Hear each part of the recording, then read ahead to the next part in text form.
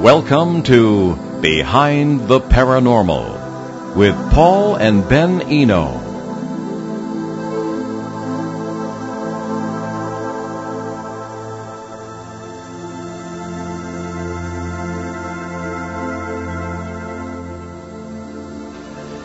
Can you be two people at the same time? How legitimate is the UFO disclosure that's supposed to be coming this week? If reincarnation is true, why are there so many ghosts? Well, hey, welcome to the 900th edition of Behind the Paranormal with Paul and Ben Eno, coming to you from WOON AM and FM radio in Woonsocket, Rhode Island, on the Paranormal Radio app from TalkStream Live. You can find it there and on TuneIn.com. I'm Mark D'Antonio, sitting in today for Ben, who is away at the moment, but he'll be back. And those very questions from Paul come from this wonderful guy who is not my dad, Paul Eno. Well, thank you, Mark. Speaking of dads, a very happy Father's Day to all dads out there. And we're very pleased to have one of them with us today, of course. And two of them, actually, with our great station manager, Dave Richards, sitting in for Ben as producer today. Ben and his wife have a dear friend being ordained to the priesthood this weekend, and they didn't want to miss that, so that's why he's not here. And shout out to the new father, Lucas LaRoche, Diocese of Worcester, Massachusetts, also a very dear friend of mine. So Mark D'Antonio, astronomer, lecturer, and media personality, and one of the zany gang that helps us investigate flap areas, is co-hosting for Ben today. Mark is the national photo and video analyst for the Mutual UFO Network and one of our favorite guest co-hosts. Now, in honor of our 900th official show today, we have a number of surprises for you. The first surprise is our second guest co-host. Now, for years now, regular listeners have come to expect thoughtful weekly questions from the mysterious Peter from South America. So, voila, we welcome Peter William Shelley from Bogota, Colombia. Peter is the host of his own podcast now, Shadowy Spectrums, available on YouTube. We'll talk a little bit about that later. Turns out that Peter is an American, originally from California, who is in Bogota to teach English. He has a lifelong interest in UFOs, and we'll get into his childhood experience in the second half of the show. Peter, welcome to Behind the Paranormal in a new capacity. Well, thank you. Hi, Paul and Mark. Happy Father's Day. You too. Thank you. Yeah. I want to thank you for inviting me here, and it's a great honor. It looks like I'm maybe a little bit overexposed on the light, but Shadowy Spectrums. I'm doing a podcast on YouTube, which is focusing on researchers outside of the United States. For example, I just interviewed Laszlo Miskolci in Hungary, who was the first researcher in his country to access the Hungarian UFO military files. Quite interesting. Wow. Interview. Excellent. And I'm going to continue in that area. Very good. Well, great to have you with us today, both of you fellows. Let's begin with a couple. We have some callers coming in, I'm sure, very shortly, but we have a lot of questions from listeners here. Let's begin with it's more of an observation, a report from John in California. And John writes, I drive from Bakersfield to Porterville almost every day. It's like an hour drive. A lot of open fields, desert fields. A couple of nights ago, I was driving back home. I noticed two objects. One was higher than the other, at about 500 yards apart, but they were locked in sync at a perfect hover. At first, I thought they might have been drones because they were just hovering there. As I kept watching them, they were actually moving upward in that same locked position. Till they got so high, they started to fade away from sight. They couldn't have been drones because they could never get that high. I'm kicking myself for not getting out of the car to record. Yeah, John, but I was driving and there were people behind me. Okay, that I get. So that's sort of an interesting sighting there. Is that sort of a typical, the sort of the synced kind of lights, that sort of thing? I'm thinking of the Phoenix lights. Any comments from you fellows? Start with Mark. Well, to be honest with you, when you look at UFO sightings all over the world, you get a variety of sightings. One of the problems we have is that, let's be honest, humans are very poor observers. And Stanford University and the Eye Institute have done studies that show that when you try to gauge distance of something from you at night in a dark sky, you're notoriously bad at it.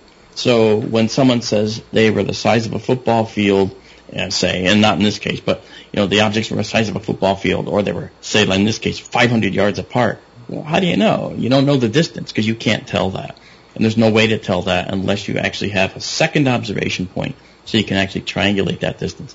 Without that, you're crippled and you just have a singular point of observation. And your binocular vision doesn't work because your eyes are only a couple inches apart. They really need to be many feet apart if you actually want to get an adequate look. So the data, when someone says that, you can't trust that data like that, day or night in a blank sky. You don't have any way to gauge that. I've heard cases like this where there's been objects that seem to be moving together in the sky. And my first thought would be, well, how long did it last? Which direction were they moving? How bright were they relative to each other and relative to, say, the stars? Could you see the stars? There's a whole host of questions you want to ask about that in order to get to the bottom of it. You know what I mean? So I don't know if we have any of that data. If we do, I'll be happy to take a stab at it, Paul. Okay. I'll ask John for that. Peter, any comments? And in addition to that, if you have any questions for Mark, this is the pinnacle of your life as a questioner on this show because you're actually here. So any comments on John's observation or questions for Mark? Yeah, both. Just real quick on the, I'd like to see the witness revisit that area and see if he can see this these lights again. The fact that they were in synchronization, locked in synchronization, that's very intriguing. That suggests something interesting. I don't know beyond that. I would like to see him go back there and see if he can get any more information, see it again. And I do have a question for Mark. Mark, regarding the resolution of military videos that we've been seeing recently, can you tell us why the quality is so bad? In other words, what I'm seeing in the Tic Tac videos and similar videos that have been released recently is quality that matches World War II combat photography. My dad was a photographer for the Navy and naval aviation. He took photographs from airplanes for the Navy in World War II, and the quality is equal or inferior to World War II. Yeah. So what's with this resolution? No one questions the resolution. Is it satisfactory? I don't think so. I get your point, and you got to keep in mind though what we're actually seeing. We're actually seeing infrared video. We're using infrared sensors. They only see the heat emanating from an object. So, for instance, if you have a metal plate and you put it 100 feet away from you, and it's 70 degrees Fahrenheit, and you put it in front of a wall that's 50 degrees Fahrenheit, it'll show up. But if the wall is made 70 degrees Fahrenheit, you won't see it at all. It'll be blended in. But yet, with a visual camera, you can see the shape of this circle in front of the wall without any problem. You could paint it a different color, and it would just stand out like crazy. But on the infrared, it wouldn't look any different because the infrared's only seeing the heat. The problem with the infrared sensors is they don't have the resolution of cameras. Your iPhone has better resolution in some cases than the infrared camera. In most cases, than the infrared cameras do that are used on military helicopters sometimes. Okay, because they don't have the sensor capability to have a very high resolution. And many times what they'll show in these videos, they'll show a section of an overall video too. So if the video is, say, a resolution, say that's, say, let's call it 800 by 600, okay, pixels in size, then maybe they're only showing you a small section of it. And then they zoom that in and fill the screen with it, and now that looks real fuzzy and blurry and pixely. Well, as expected, because that's what you're going to get with that situation. So you got both of those things happening. But the infrared sensors are usually, again, they're sensitive only to the heat, so they record data differently, and they're not going to show it with the same resolution as as a 4K camera, for instance. I wish to see a 4K infrared system. That'd be wonderful. I should point out, as we continue our conversation today, that, and correct me if I'm wrong, Peter, but Peter lives on the approach to El Dorado Luis Carlos Galan Sarmiento International Airport in Bogota. So you may hear the occasional aircraft. We assure you they're not UFOs. We don't think anyway. So is that correct, Peter? Yeah, I think one just went by, so sorry about that. No. Well, stop the plane. Stop the aircraft traffic. Oh, okay. Yeah, okay. Great. With my freeze ray. That's right. Okay, excellent. Okay, we have another question from Marie, and we don't know where Marie is from. One night, this is an entirely different kind of shifting gears here. One night, I recall standing up in my yellow and white crib, infant memory here, in the half-light of that dark room seeing something. I don't know what, but yet I was that thing I saw. I remember being both a baby in the crib, pointing at something floating above her, and yet I remember being the thing that was floating above and staring down at me. I was standing up in my crib, clearly seeing something disturbing, and yet there I was floating as well. And about 6 months to a year after this, it happened again, this time during broad daylight. And I think we have one of our callers, surprise callers, coming in, so we will put Marie's question on the back burner and get back to it later. We have Dr. Jeffrey Long, everyone, one of our surprise callers.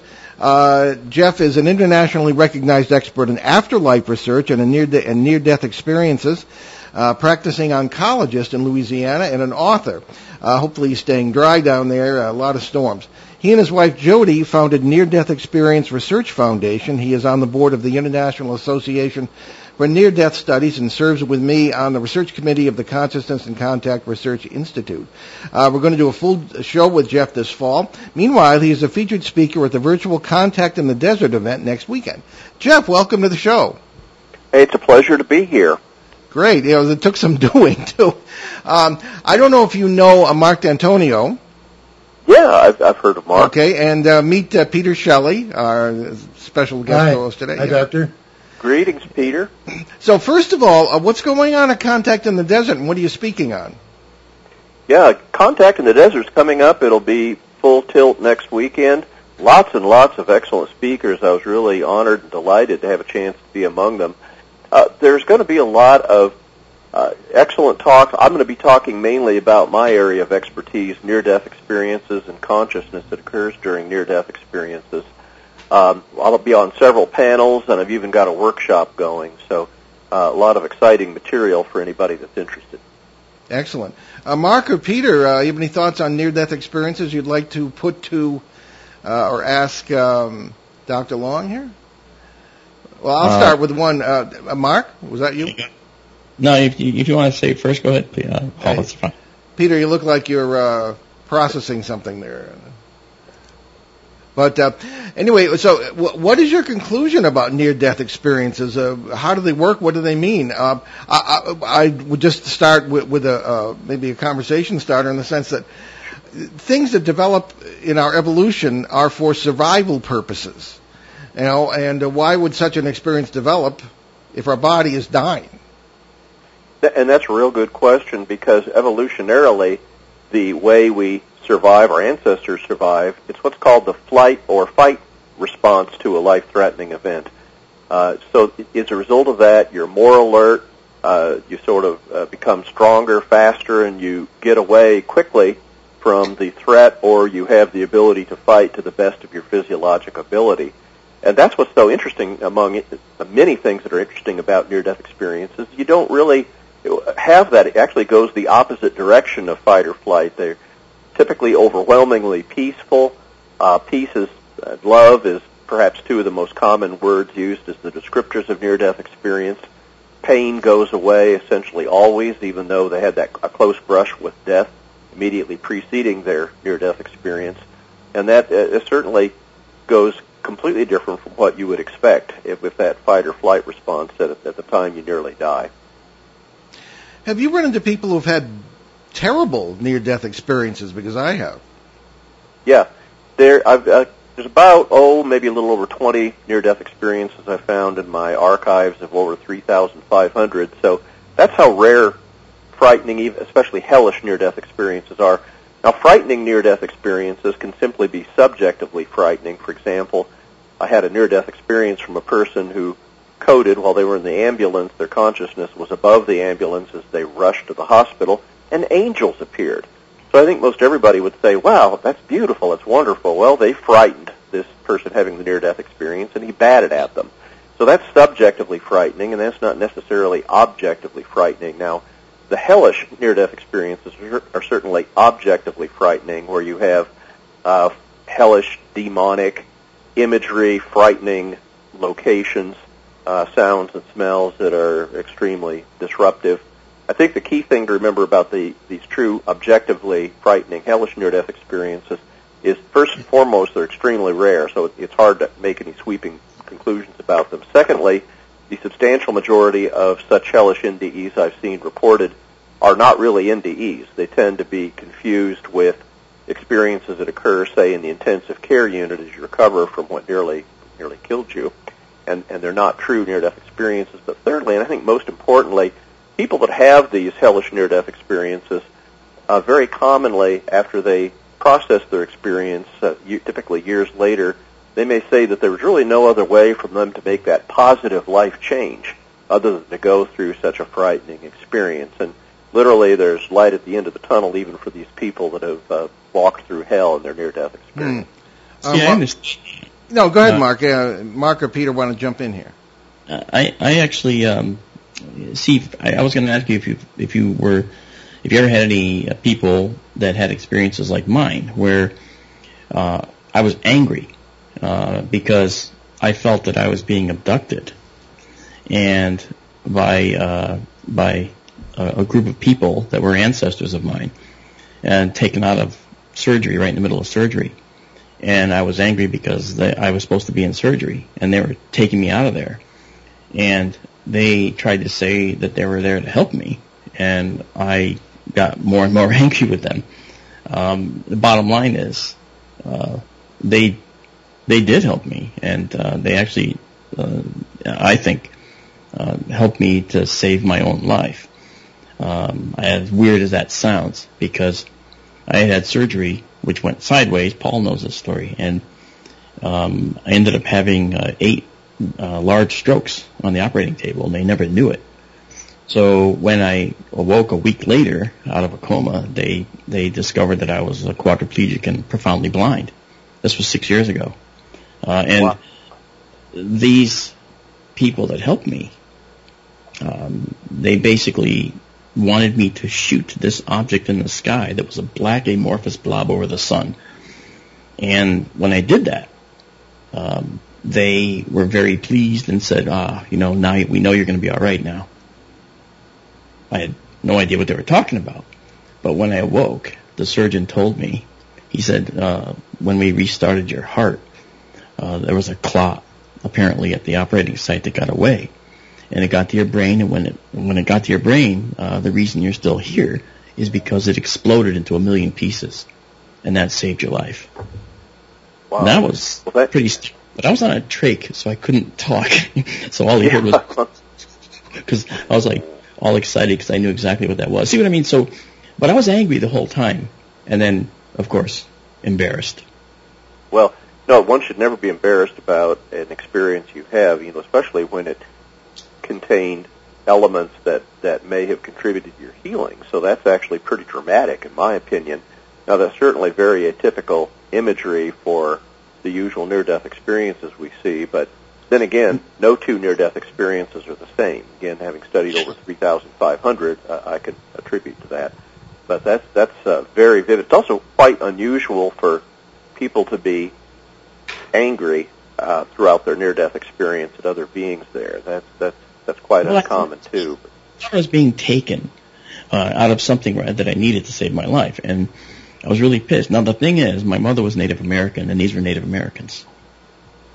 Oh, okay. Now we're going. We do have some Native American near-death experiences, and there are some variability across cultures, so that may well be what's going on there. That's very interesting. So that may have accounted to some extent for this unusual content of the near-death experience, and could certainly have helped explain the healing mechanism that wouldn't be the usual typical non-Native American Western near-death experience. So absolutely fascinating, and thanks for sharing that.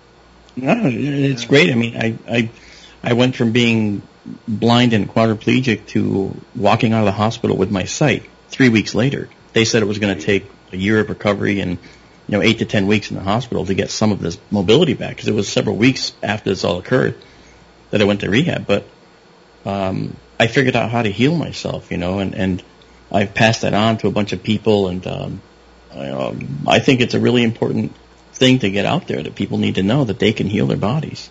Yeah. The brain is plastic. When I saw him, he was in a wheelchair, and then not too long after, he walked out. Peter, did you want to jump in here? Well, that was a fantastic story, Mark. I really appreciate that, sharing that. I've never had a near-death experience, but I did have, I think, an experience, out-of-body experience. It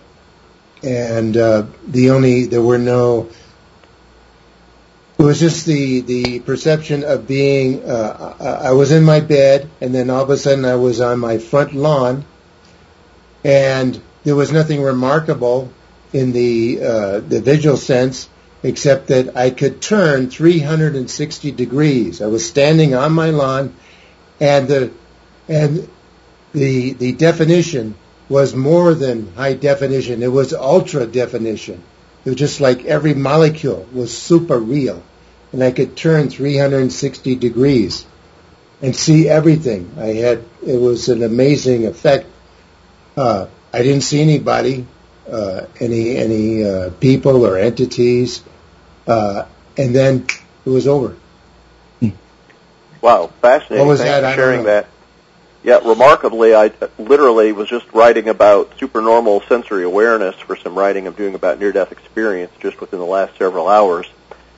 It's possible for people to have, when their consciousness is apart from the body, as in an out-of-body experience or near-death experience, vision is commonly supernormal, just like you described. We've even had people describe 360-degree vision, where they're simultaneously seeing in front of them, back, right, left, and up, down, even without turning. And so that can happen. And certainly the ultra-definition of vision you describe seems to be, if you will, the norm, particularly in near-death experiences where vision is occurring. And, of course, when you're not in your physical body and consciousness is separate, it's really not vision the way we know in our physical body. There seems to be some supernormal, extra brain, beyond brain type vision that goes on. And so not surprisingly, it's different, typically, interestingly, more vivid, just as you described.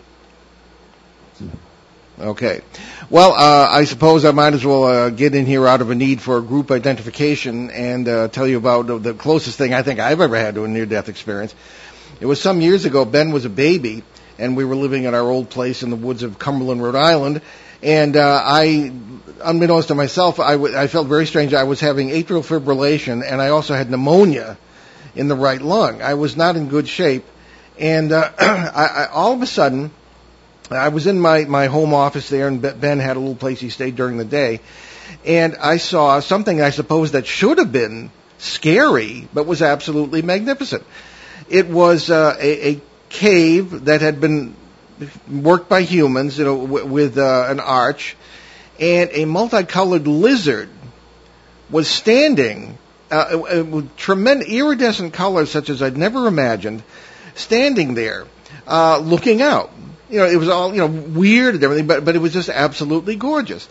And something slapped me in the face and said, "Go to the hospital, stupid." And and I drove myself to the hospital, believe it or not, and they found out that I was in the hospital for 10 days between the pneumonia and the AFib. So I don't know, I never even heard of anything like that. I don't know, is that normal, Jeff, or not, or what? Well, I think when you start talking about normal, certainly it's not an ordinary everyday occurrence, and yet when you study the non-ordinary experiences, as I have for over 20 years, that's certainly in the realm of what could be called, I would call that a spiritual experience where you're getting information that directly led to your healing. And so that, good, medically speaking, as a physician, if you got atrial fibrillation and pneumonia, that's a life-threatening event. So it's interesting that you got information like that from outside of your own consciousness that helped direct you toward a hospital, which literally could have saved your life. Being in the hospital for 10 days speaks how close your brush to death was with all that. Yeah, I was in critical condition, actually. And, that was many, many years ago. I was in my 40s. Haven't anything like that since. But, it certainly was information from outside, from wherever. And what the lizard had to do with anything, I don't know, but it was just a very beautiful experience, very, very vivid. So there we have it. Well, Jeff, what a great pleasure to have you on the show. We'll look forward to doing a full show with you very soon. And remind us once again about Contact in the Desert. Yeah, Contact in the Desert is coming up next weekend. You go to, just Google Contact in the Desert 2021, and you can find all the information about speakers, how to register, and it's going to be exciting and informative and inspirational talks for days. Outstanding. Very good. And we'll be talking to you very soon. Excellent. Okay. Thanks. Appreciate the chance to talk. Have a great day, all. All right. Thanks again, Jeff. Okay, we're going to take our bottom of the hour break here, and you're listening to Behind the Paranormal with Paul and Ben Eno. Special guest co-hosts today, Mark D'Antonio and Peter William Shelley, here on WOON 1240 AM, 99.5 FM in New England's beautiful Blackstone River Valley. We'll be right back.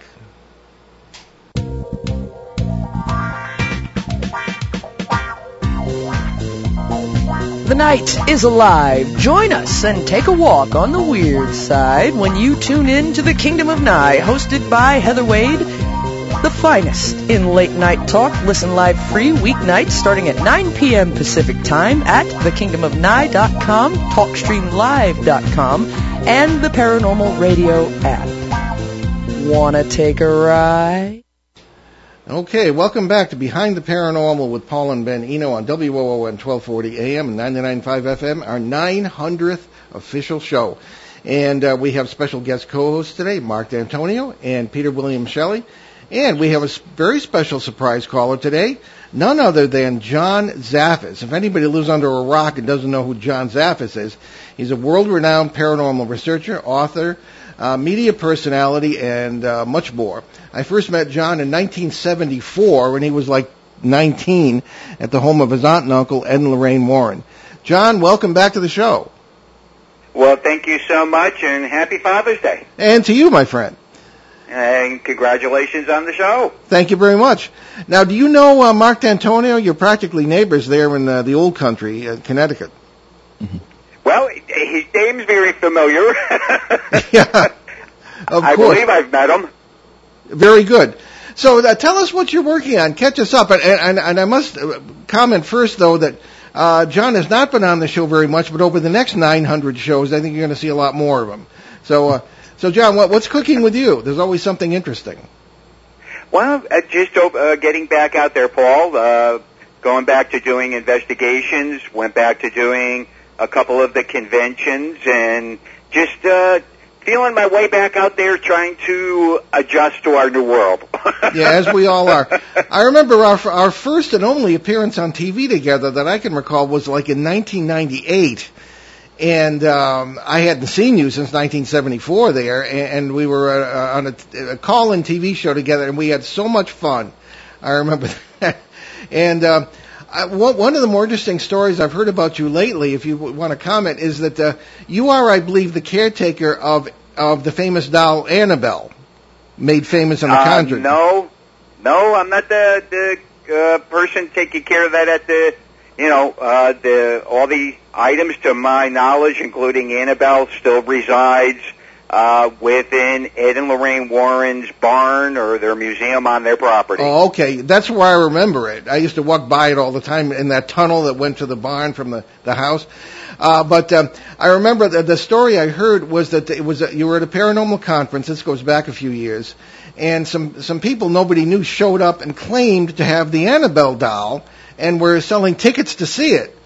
And you walked up to them, so I heard, and they didn't know who you were. And now, who doesn't know who John Zaffis is? So that just struck me. I could just see your face if that occurred. Do you recall that? Yes, I recall it.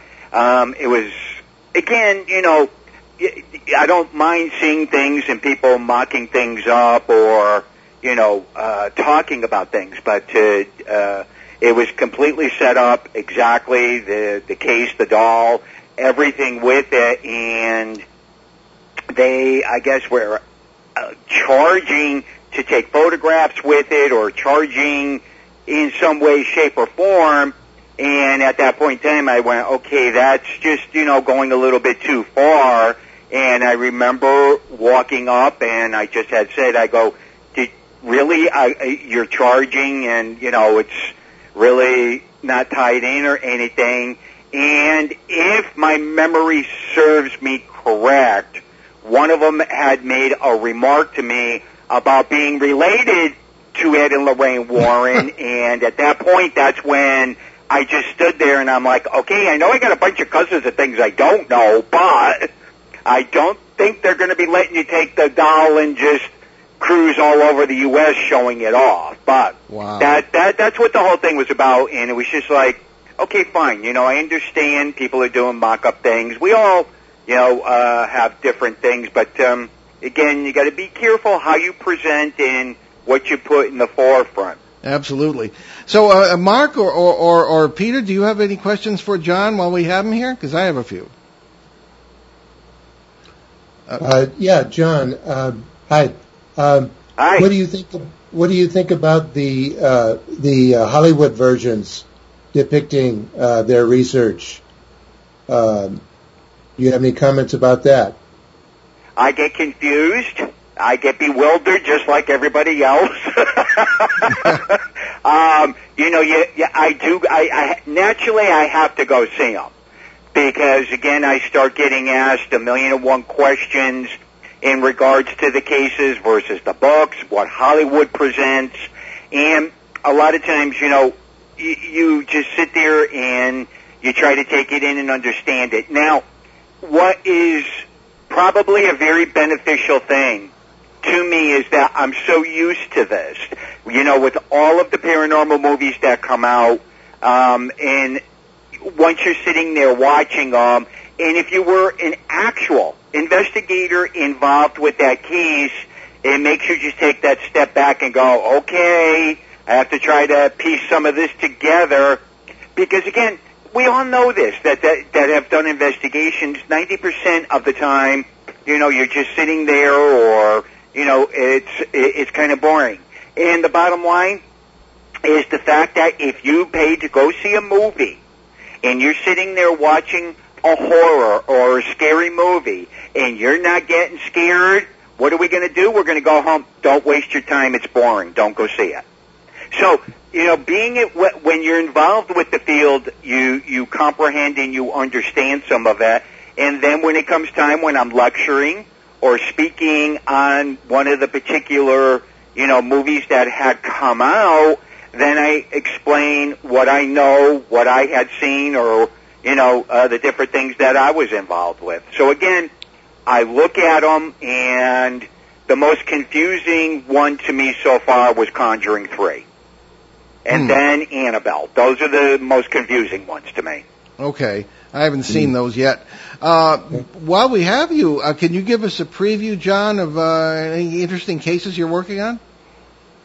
Well, I just recently was involved with a case that was pretty hardcore, and it tied in with things, you know, very much on the dark side. A very high priest that was involved with the dark practices had created what we know as the version of a Dybbuk box.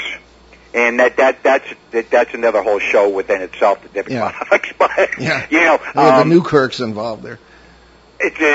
Well, so many people, because they just took the meaning of it and just, you know, turned it into, you know, a Hollywood version. There you go. A good example of it. But anyhow, this box was created, put something in it, locked it up, did a lot of sigils on the exterior of the box, and did not want to remove it from the home he was living in And when the person called and asked him to remove it, he would not remove it. So that told me right then and there that some of the activity was literally tying in with some of that. A lot of the more hardcore type situations, Paul, with people or individuals, I'm always guarded and careful. A lot of times it could have to do with the profession they work in or, family members. Again, I'm guarded. But that was a pretty heavy-duty case, and that's been, very, very recent within the past week or so. Okay, well, we'd like to hear more about that when it develops. And certainly want to give a shout out too, of course, to the blessed memory of our dear friend Rosemary Ellen Guiley, who is your co-author, dear friend of the show, occasional guest co-host here, and certainly one of the most prolific writers in this field for many, many years. Translated, as we say, a few years ago, and we really miss her. So we wanted to say that. So, John, we'll be in touch about getting you back on the show for a full show. And good luck to you, my friend. Happy Father's Day, and thanks for calling in. Okay, thank you for having me on, and happy Father's Day to everybody out there also, and we'll be talking. Take care. Very good. Bye-bye. Okay. Now, Peter, we have a clear flight deck here for a moment. Please share your childhood experience, if you would. This is a UFO experience. Yes. Okay. In 1969, San Jose, California, November 13th, about 9 p.m., I was on the back of my house with the family cat sitting down facing the Santa Cruz Mountains. It was dark, and then there's an illumination to my right. I turn and look, and I see a lozenge-shaped lime green light, about 4 feet off the ground, just a stationary, suspended, and has fuzzy edges, lime green, neon type brilliance, and it shoots up into the sky, makes an arc, goes over the Santa Cruz Mountains, and as it disappears behind the mountains, it illuminates the underside of the clouds. And this was totally silent. It happened it made this transit in about 7 seconds. And oddly, there was no illumination that I remember in my backyard, only the object, but on the clouds it illuminated the underneath. My reaction was, I saw a UFO, I'm yelling, I'm screaming. I run into the house, and I continue to yell, I saw a UFO. And oddly, there's nobody in my house that I remember, no family members, and there would have been at that time. And then I was so excited, I made a phone call. I called Vandenberg Air Force Base, an absurd phone call. I called them and said, did you send up a rocket?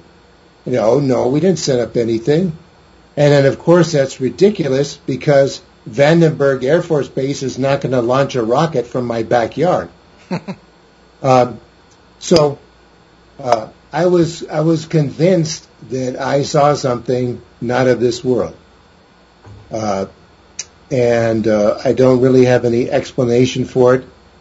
But as a consequence, I was inspired to join Society for the Investigation of the Unexplained with Ivan T. Sanderson. Mm-hmm. And this is a group that investigates all kinds of phenomena. I got the newsletter Pursuit, and I was obsessed, even more obsessed with the phenomena. But that absolutely convinced me that this phenomena, there's a reality to it. I don't need the government to tell me anything. I know it's real. Yeah. Mark, any comments? Yeah, actually, I was going to ask a question. This was in your backyard, Peter? Yes. Okay. San Jose, California. Okay, so you know the size of your backyard, so you figure, like, how big was it in size? Well, the object, I'm guessing, was about as big as a car. Okay. And, you said? I'm sorry? You said it was 4 feet off the ground.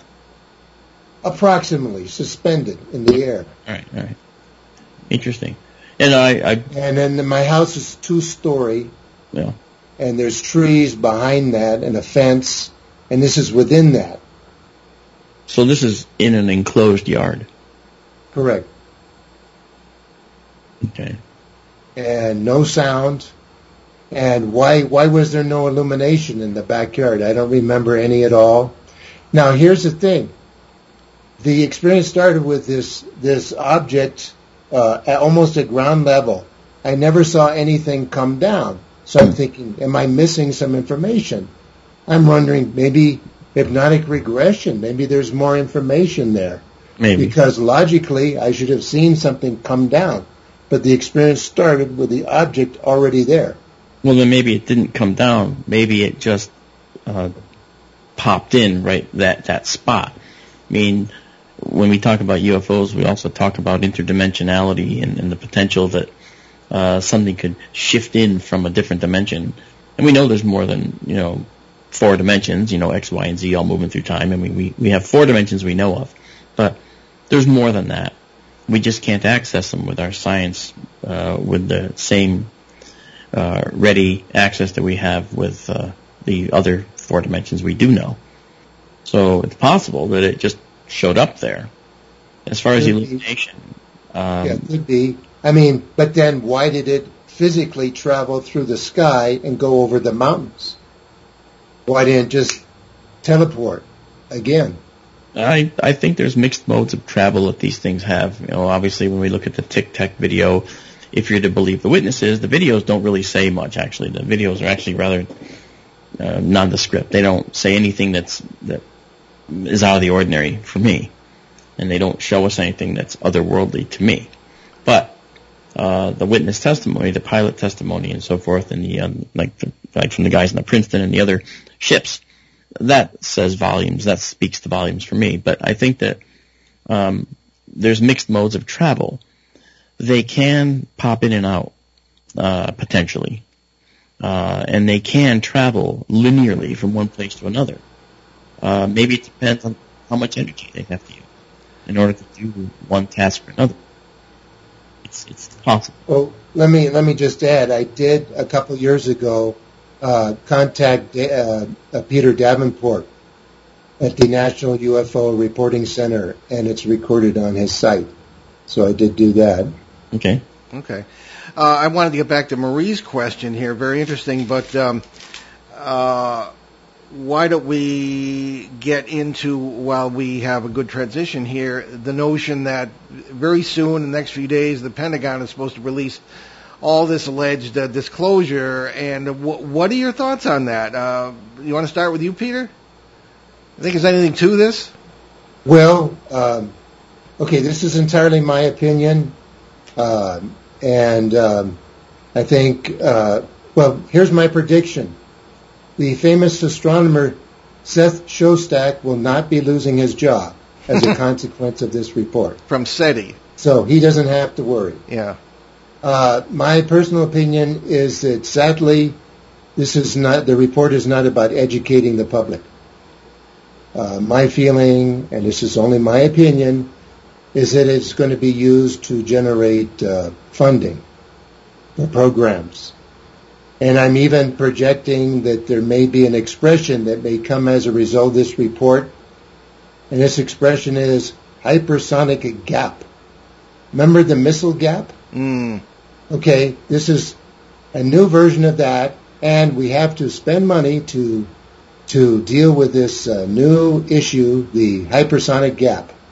Yep. But never the report's going to identify that it's a extraterrestrial source. It's going to be kept at an unknown, and that way there's more possibilities, and that's my reaction. Unfortunately, I don't think we're going to get what we really want. Okay. My opinion only. Yep. Mark, what say you? Well, here's what I think. First of all, I don't think we're going to hear anything new. I don't think we're going to hear startling revelations. I really don't. But that's just because, every single presidential candidate promises disclosure. It never happens. senators promise that it never happens. I was at the disclosure hearings. Nothing came of that. Okay. Everybody wants disclosure, but if there's something to disclose, then it'll eventually leak out. I don't think that we've given that, believe it or not, even though Roswell was so long ago, I don't think we've actually given that enough time. I think that in time, we're going to get a lot more of that type of leak that comes out. But as far as the hypersonic gap, I can speak to that because I witnessed, as a visitor aboard a U.S. submarine at sea, I witnessed a underwater object through the sonar guy's eyes and his report to the executive officer. I witnessed a vehicle moving several hundred knots underwater. There's nothing in any nation on the earth that can move several hundred knots underwater except for one particular rocket torpedo called a Skval. It's Russian, but it's the loudest thing in the ocean. You could hear it an ocean away. And it's a desperation weapon. You fire it, it goes in a straight line, pretty much. Well, and that's like a 200-knot weapon. So this object was almost silent, and it left a trail for just a short time. And the kid in the sonar remarked about it, and I didn't hear the bearing and the range, but he was astonished that it was going several hundred knots. And a few years later, I had to do a particular job for the Joint Chiefs in Washington, and I asked one of the chiefs directly, what can you tell me about the Fast Mover program? Because that's what they called this on the boat, Fast Mover. And he could have said he doesn't know anything about it, blah, blah, blah, but he didn't. He said, I'm sorry, I can't talk about that program. So hypersonic technology is something that the Navy has been after. There's patents for it that they own, okay? And I think you know that.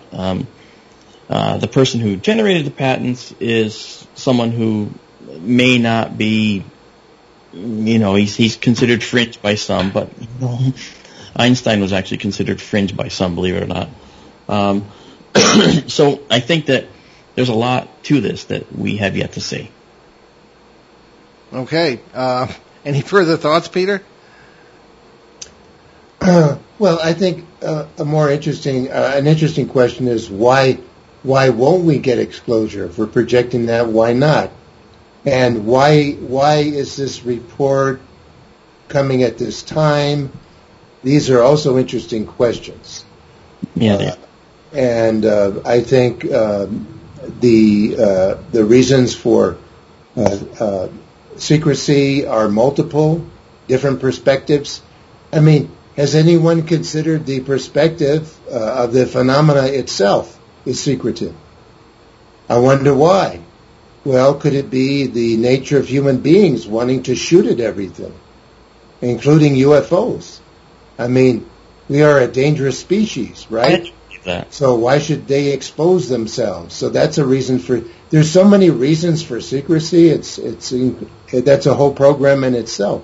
Yeah. Secrecy is not necessarily a bad thing. It protects. It protects us. So my reaction to this disclosure movement is that whatever the government says, I'm going to be suspicious. If they say aliens are here, I won't believe it. If they don't, if they say nothing, there's nothing to it, I won't believe it. So the best thing that we can do is make a disclosure for ourselves, do our own investigation. Maybe you'll have a sighting that will give you that experience. Don't hold your breath for the government. Get outside, get away from your computer, walk around, smell the air, look at the sky. Do your own investigation. It's a wonderful thing to investigate. Yes, that's what we need to do. I agree with that 100%. And in fact, I have an observatory in the Arizona desert that's fully remote. I run it from here, 2,400 miles away, and part of what we do is we look for odd objects that are traveling through the field of this large instrument out there.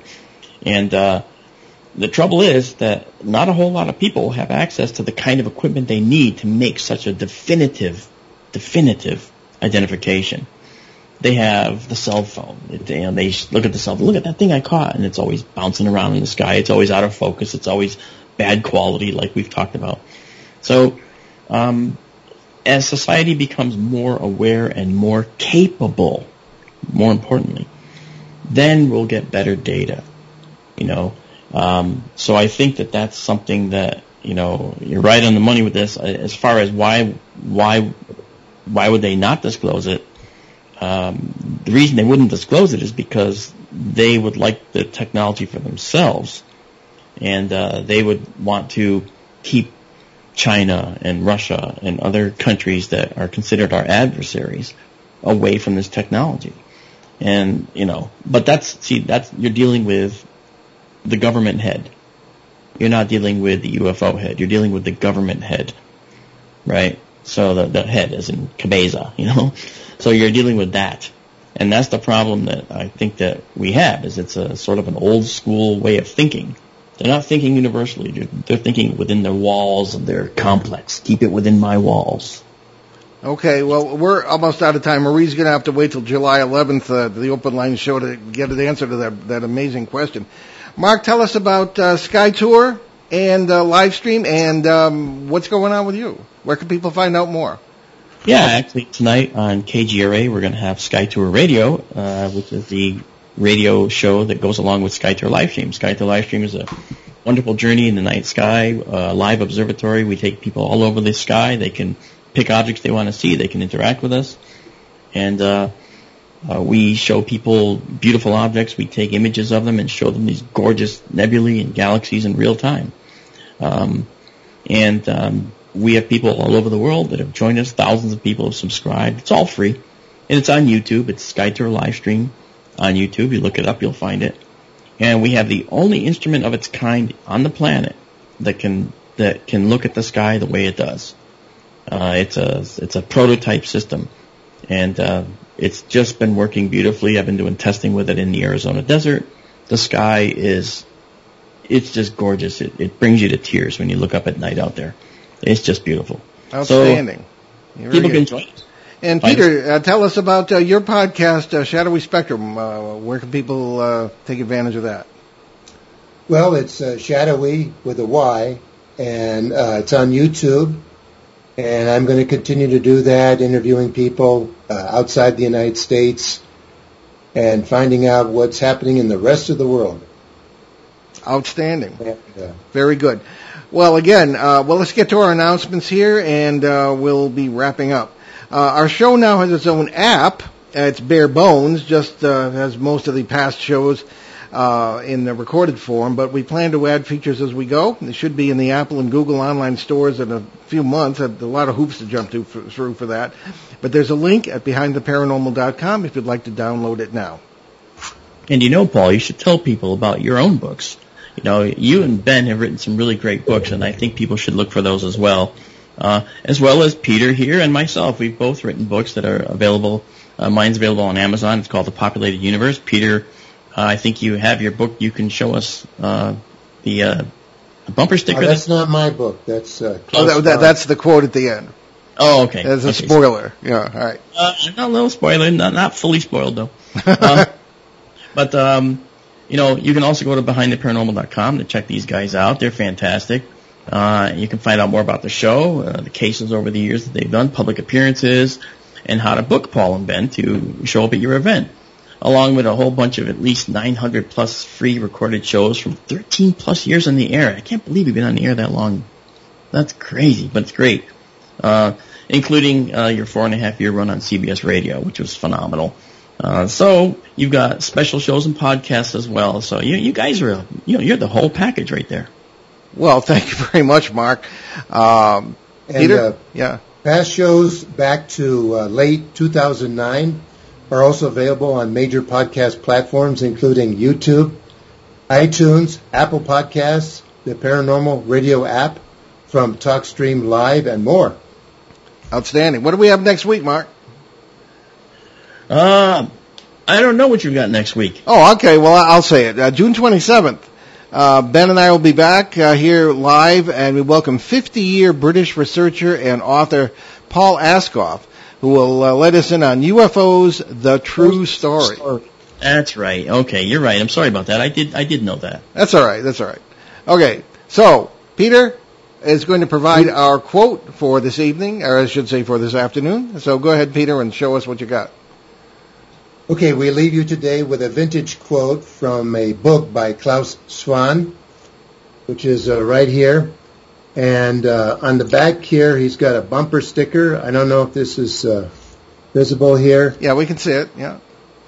Flying saucers are real. The Air Force doesn't exist. I love that. Or the RAF doesn't exist if you were among our British listeners, all right? Okay. So a special thanks once again to Dave Richards, our wonderful station manager, sitting in for Ben on the board today.